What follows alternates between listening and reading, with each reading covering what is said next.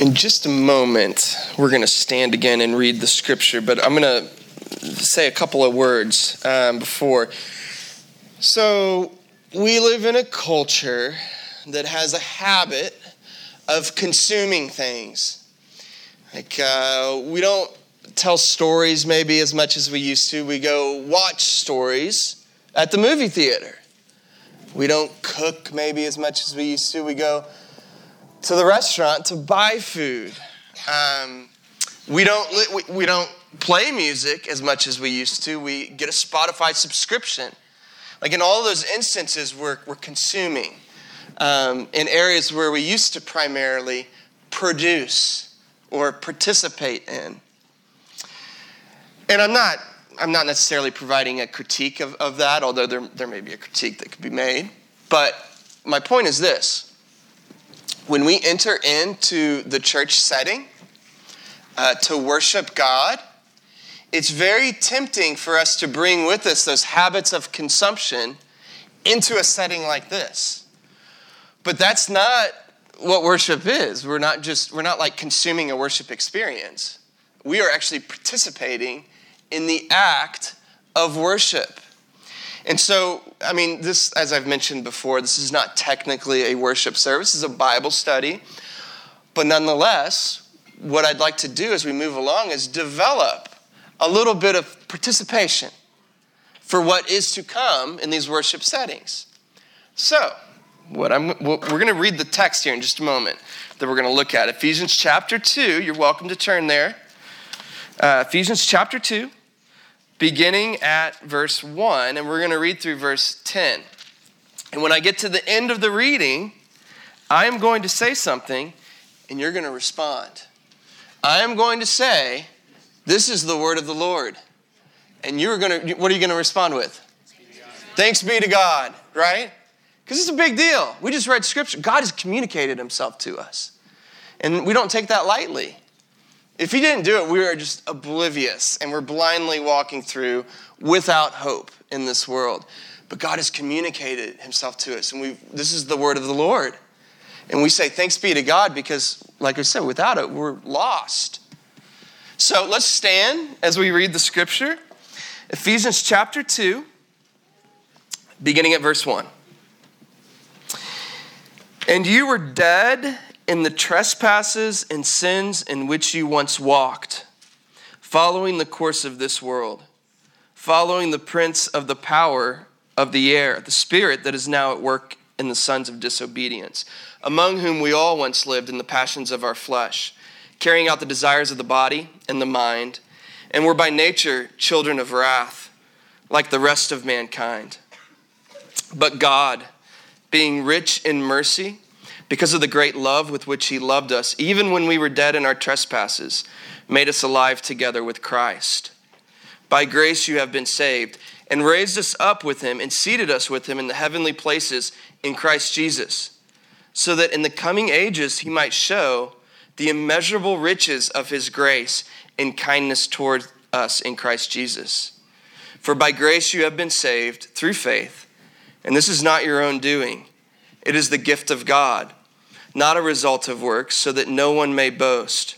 For we are his workmanship, created in Christ Jesus for good works, which God prepared beforehand, that we should walk in them. This is God's word. Very good. You may be seated. Let me say something else along those lines. You remember a point that we made at the very beginning. We've returned to it a couple of times. Gospel doctrine plus gospel culture equals the power of God in the church. And one of the things that makes church plants unique is that you can really develop this culture in a effective way because of the smallness of it. And here's another thing. Because of the requirements that it requires upon you guys, there's a lot of work that goes into this. And there's not a whole lot of systems that are in place. And so when you have that kind of recipe, it puts burden on kind of everybody. But it's good. I was with a group of church planters, and one of the pastor who's been a pastor at a church for like 14 years, but he planted it, 14 years ago. And he said, we didn't have a shiny or slick youth ministry or even children's program, but what we could offer our kids there at the very beginning was a demonstration of what it looks like to be fully engaged in the church. Because every Sunday, every week they gathered, parents, the adults were helping put chairs out, storing chairs, fixing meals, doing all the things that we're doing. He said that's an important thing for our children to see. That we are not just consuming, right, church, but we're actually being the church and making the church happen. And so just kind of bear that in mind as we move forward and even as you may be asked to do things. I should also say this. You can come and just check things out as well. We're not going to throw you in right off the bat to serve it. I mean, you're welcome to explore and check things out, but we do need your help and we're grateful for it. Next, we're in Ephesians chapter 2. What Paul, we've made it through chapter 1, and what Paul has been doing is he's kind of setting up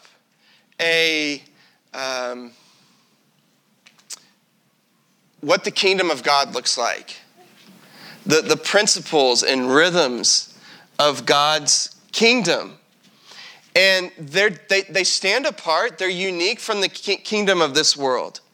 What St. Augustine called the city of man, right, versus the city of God.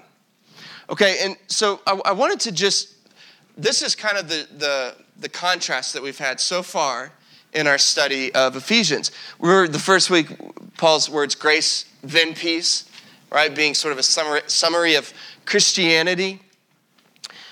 We saw in the next passage that the kingdom of God begins and ends with God.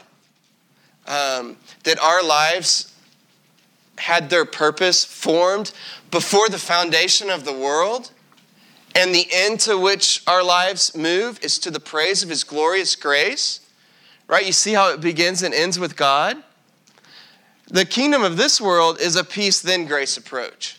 Like if you can get peace with God through a stellar moral record, then you will unlock God's favor upon you and gifts and greatness will come to you. Only if you don't disappoint God with your life. If you get peace with him. The kingdom of this world begins and ends with us. Right? We are the end-all, be-all of our lives. It relies upon human might. Last week we saw that the church relies upon what? The power of God. Resurrection power. The power that raised Christ from the dead, Paul said in that prayer, is the power that's at work in us who believe. The kingdom of God is on the road to somewhere. Right? Our own world's on the road to nowhere. If it begins and ends with us, it's like we're a dog chasing our tail. Where is that dog going? Nowhere. Yeah, exactly, nowhere.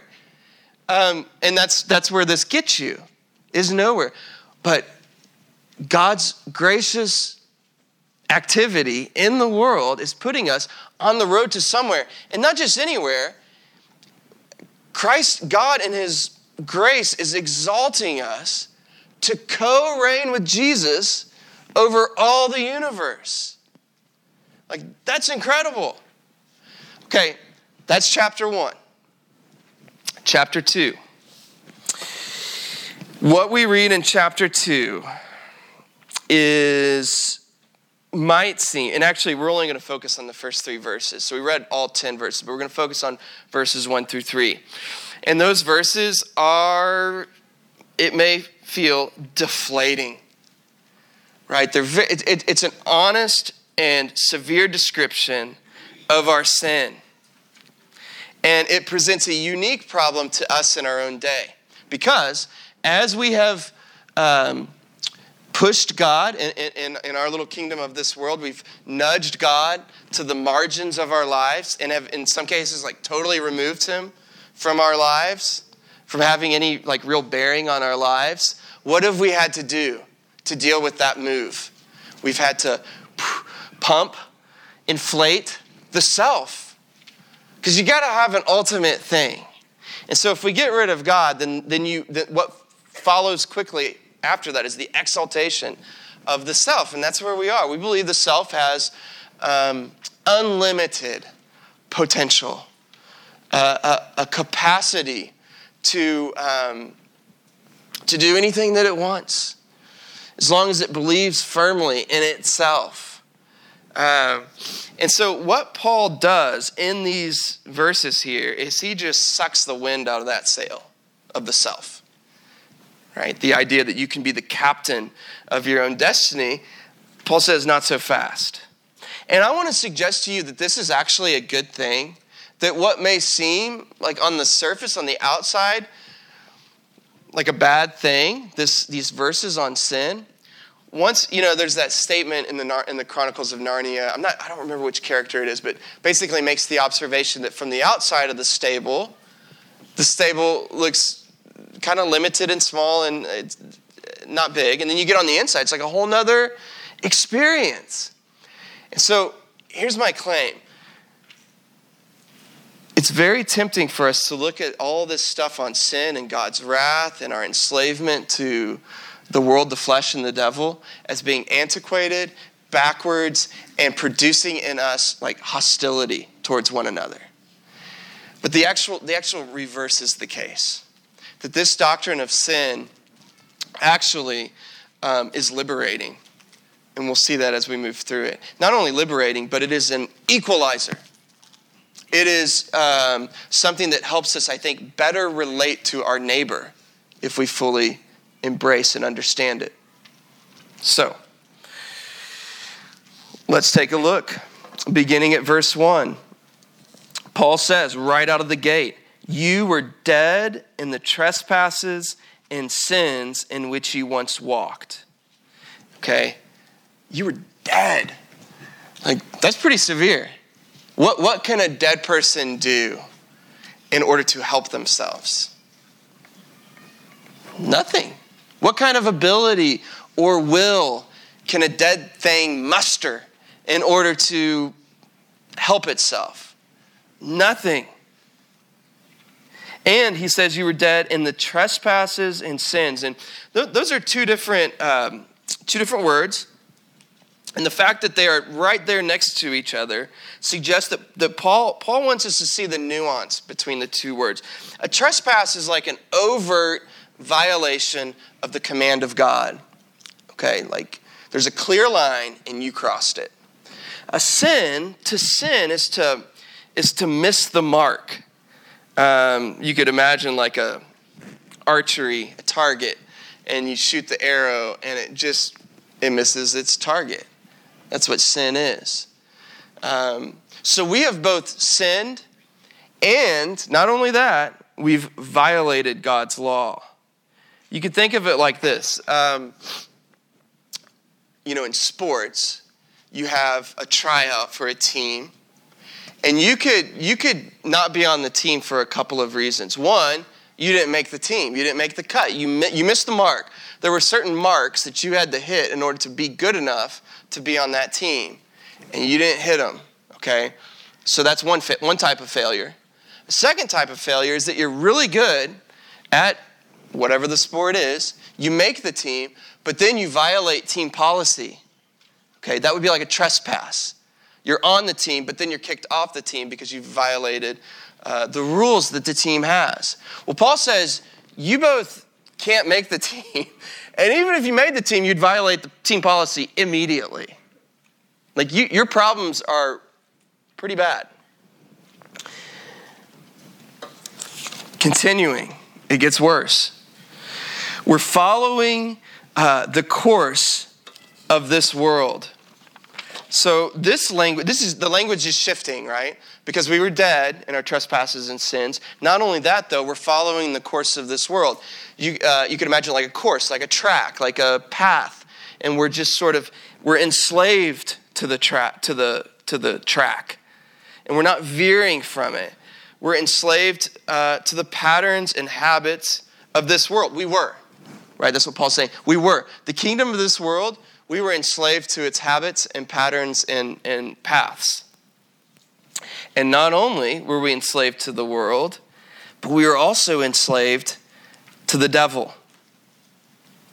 Following, Paul says, also the prince of the power of the air. And he's referring to Satan there. And that word air connotes like a foggy atmosphere. And that's what Satan does, right? He muddles things. He deceives. He creates a fog that makes it difficult for us to see through. One of the things that Satan does is he makes what is wrong seem right, and what is right seem wrong. And so we're enslaved to that kind of deception, following the prince of the power of the air. And so that's kind of the foggy atmosphere that Satan creates, but it gets even worse. Because Satan is at work, Paul says, in us, or he was at work in us. The spirit of Satan, I don't know that it's to say that we're all like demon possessed, but the spirit of deception that is the trademark of Satan is at work, was at work within us before we come to faith in Christ. And is still at work, Paul says, in the sons of disobedience. So Satan's working his craftiness outside of us and inside of us, and we were enslaved to that. Okay, apart from Christ. So, we got the world that gives us problems that we're enslaved to. We've got the devil that gives us serious problems both around us and even within us apart from Christ. And then Paul gives us a third area of problem for us, and that is the passions of the flesh. Verse 3, he says, among whom we all once lived in the passions of our flesh, carrying out the desires of the body and the mind, right? The desires of the body. I mean, the body has desires for food, desires for sleep, desires for sex. And those things have been twisted into sloth and gluttony and lust. But it's not just the desires of the body, it's the desires of the mind too. Look, which would be things like jealousy and covetousness, the desire to have somebody else's stuff. And not only that, but even pride would be a desire, a passion of the flesh that begins in the mind. Okay, so Paul gives us pretty stark terms to describe our situation apart from Christ. Right? We are spiritually dead. We're enslaved to the world, to the flesh, and the devil. This is probably one of the most plausible Christian doctrines, this doctrine of sin, that I think Christianity has. I mean, there's a lot of controversy with Christian claims, but I would say that the doctrine of our sin is so believable. G.K. Chesterton said that it is the most empirically verifiable Christian doctrine, the doctrine of original sin. And, you know, we're so sort of in it that we don't even notice it. I mean, why do you have locks on your doors? I mean, it's just standard. If you bought a new home and there was no locks on it, you would think, this is crazy. It's because we live in a world marked by sin. Password to your email account. We live in a sinful world. We wouldn't need those things if it wasn't for this sin that entangles us. And let me say this too. Our culture is obsessed with the self. There was I don't know if it's still around, magazines have come on hard times, but there was a magazine called Self, a whole magazine devoted to the topic. We are obsessed with the self, and we try to just apply all kinds of balm to it and make it feel better about itself. I think our obsession with the self is proof that the self has some serious problems. I mean, imagine this. Imagine if I every time I saw you guys, I said, hey, my knee, it's feeling really good today. I went on a jog yesterday, and it just gave me no problems. It's working. When I sit down, there's no problems, and then I get back up, and it just lifts me back up. The knees are working really good. Every time you saw me, all I could do was talk about the knee. After some time, you'd probably think, this guy has a knee problem. Why is he talking about his knee all the time? And that's sort of what's going on with this talk about the self. Clearly, there's a problem. And that's why we can't stop talking about it. Because we're trying to deal with this problem of sin. Now, I think the next verse, continuing in verse 3, is where things get maybe a bit more touchy for us. Because what Paul says there is that this spiritual death that we have experienced in our enslavement to the world, the flesh, and the devil, which is our state as a result of our inherited sin, right? We just were born that way. That has made us, verse 3, by nature, children of wrath, like the rest of mankind. We start talking about God's wrath and we get a little uneasy about that.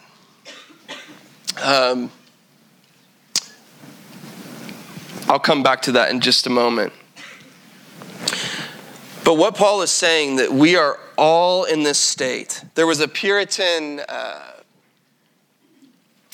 actually they taught their kids the letter A by saying, A, in Adam's fall, we sinned all. How do you like that?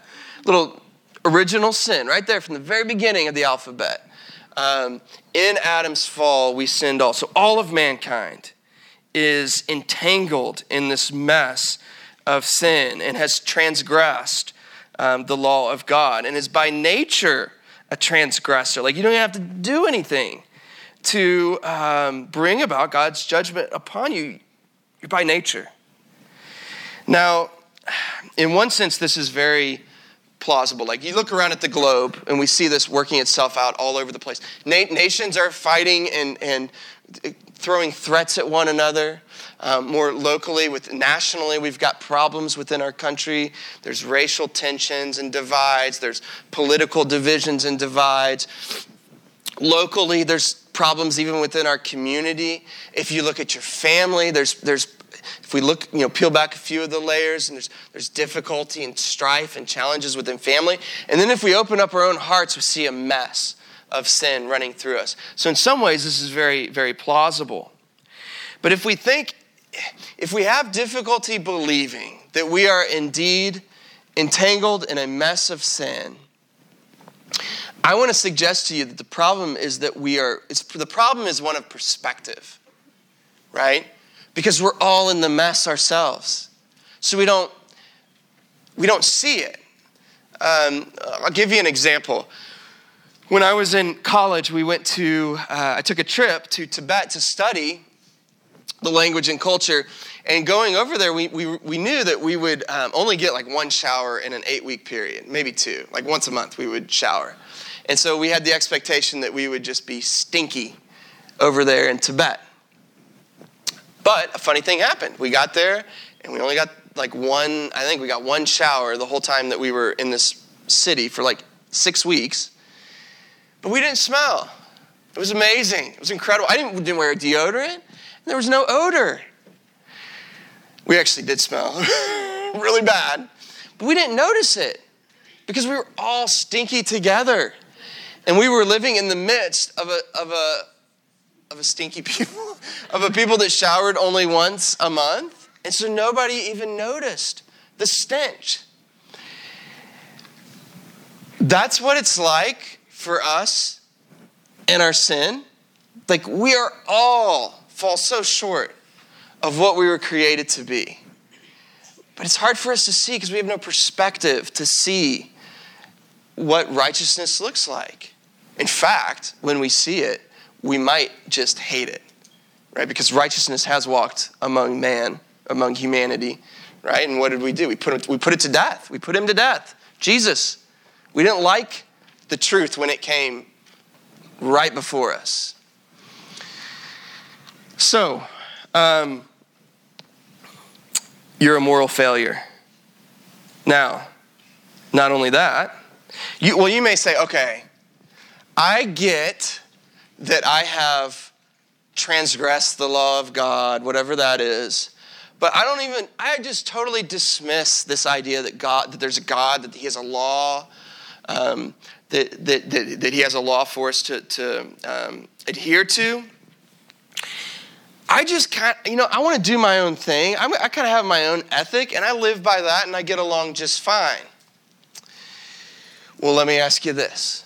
Imagine that we put a recording device around your neck. This is a Francis Schaeffer illustration. We put a recording device around your neck, and it picked up every moral claim or every moral judgment that you ever made in your life.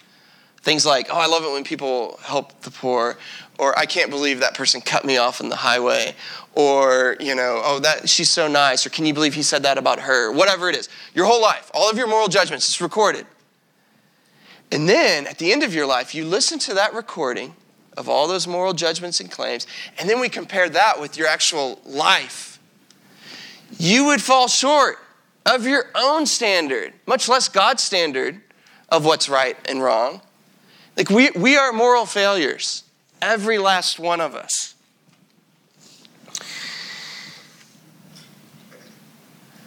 And as a result, we have incurred the wrath of holy God, which, like I said earlier, makes us feel very uneasy. We don't like that language. But let me tell you that is a unique perspective. Let me tell you that what we've just covered is actually very liberating for us to hear. Because, like I said, it is the great equalizer. And we're not better than anyone else, right? There's a solidarity that it creates for us. But this language of God's wrath, I would say that this is a unique problem. In fact, in cultures past, and even in cultures in other parts of the world, the problem isn't really with God's wrath. The problem is with God's grace. That's the scandalous claim that's so hard to get. I would say it has that kind of scandal for us as well.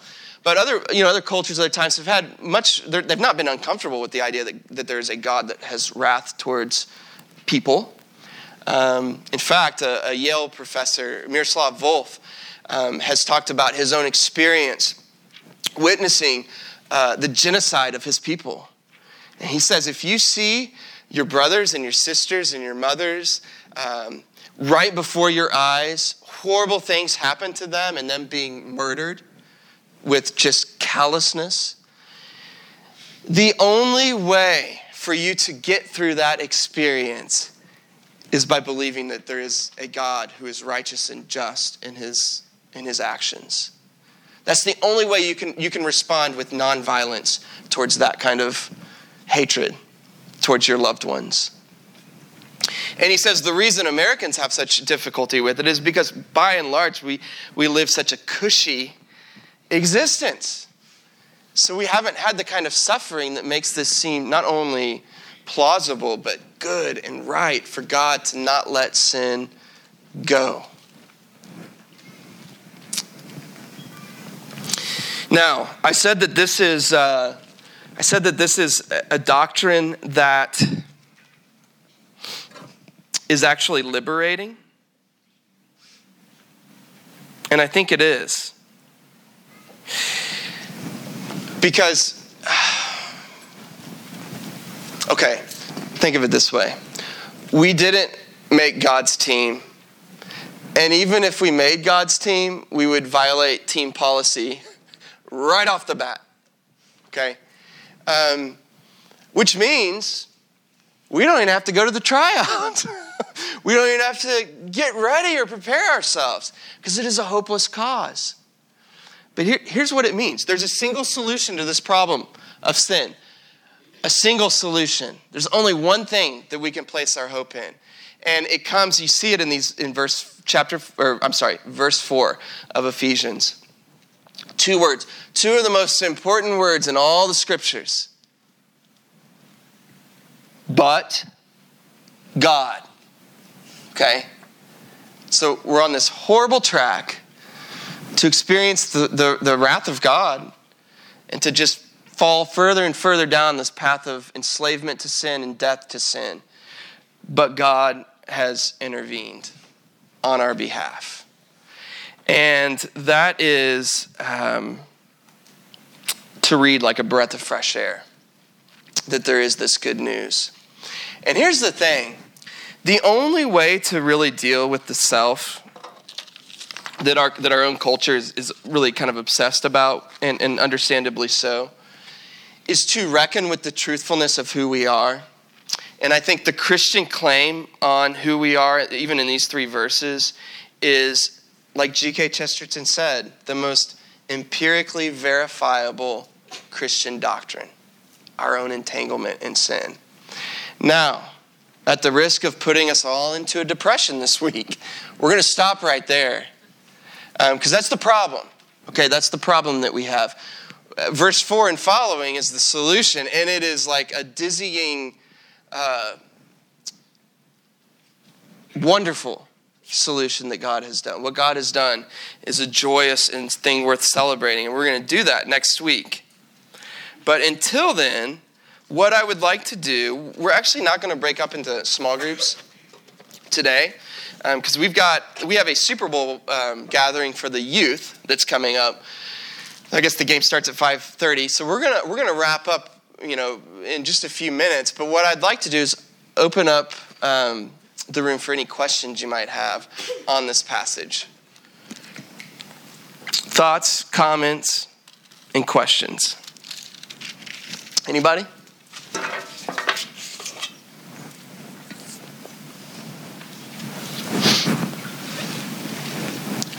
So I'm with you on original sin completely. I'm just curious when it says, the Lord says that Job is blameless and upright. I'm just kind of curious, what's his predicament? Yeah. Does he appear that way? Or? Right. Well, and Noah, I don't recall the exact words that are used in that phrase, but something similar is said of Noah, right? In Genesis chapter 6, that Noah was righteous. And actually, the follow-up is that he found favor before the Lord. And, in that instance in particular, the word favor, I think, is best understood as that Noah had received a grace from God. But folks in the Old Testament, I think the question is, Job's a little bit unique because he's sort of outside the covenant community. His story takes place earlier than any of the other parts of Scripture. But the question, in the Old Testament is, what is your relationship to the promises of God? And are you embracing the promises of God? And it is by an embrace in the promises of God that a person is saved. So that Christ's work, we're all like that. Paul could say the exact same thing about Job and Abraham and David and whoever else in the Old Testament. And those folks as well were saved by Christ, but it was his death covered them retroactively. So I don't know if that is helpful. What I would want to do is kind of look at those words that are used, because that's said of a number of Old Testament characters. I'm more familiar with the Noah situation, and there the word favor is used. And that's how I'd understand the favor, is that grace. Any other questions or comments? Does anybody find this doctrine kind of difficult pill to swallow? Does anybody find it liberating? Could you elaborate a little bit, Clay? So I've seen this recently. A couple new clients came in and they said, "Hey, I'm switching to you because," and they said, "because I had a problem with YOLO." I said, I'm going to have a problem too at some point, right? Like I'm going to make a mistake too or something. And it's very liberating to be able to say, none of us are perfect. Yeah. And it just frees you. I mean, like truth frees. Yeah. And so to be able to just kind of all settle into that pull with the other partners, because that's so freeing. Yeah. That is. Yeah. That's really good. So, under this approach, if this kingdom relies on human might and human righteousness and begins and ends with us, well, that's a big burden to bear. And you have to constantly sort of mask who you really are in order to get along under this scheme, under this plan. And that is tiring. Under this, it's grace, then peace. It begins and ends with God. It relies fully on God's power. What does that mean? The deeper you plunge into a sense of your own sin, the more you're being sanctified. Like, that's a work of the Spirit. If you're troubled by what we just read, that is an indication that the Spirit is at work within you, deepening your love for Christ, right? Because that's how Christian growth works, right? We decrease, Christ gets magnified in us. Doesn't mean that we're sinning more. It's that we're more broken over our sin. And I think that's liberating, that it's all based on God's might. Jake, I thought the wheels were turning there. I was thinking about Job. Yeah. So one of the central themes of the Old Testament is creation, fall, and recreation. Uh-huh. And it plays itself out over and over and over again. Yeah. And so while Job may begin, he was blameless and upright. Noah might begin, he was blameless and upright.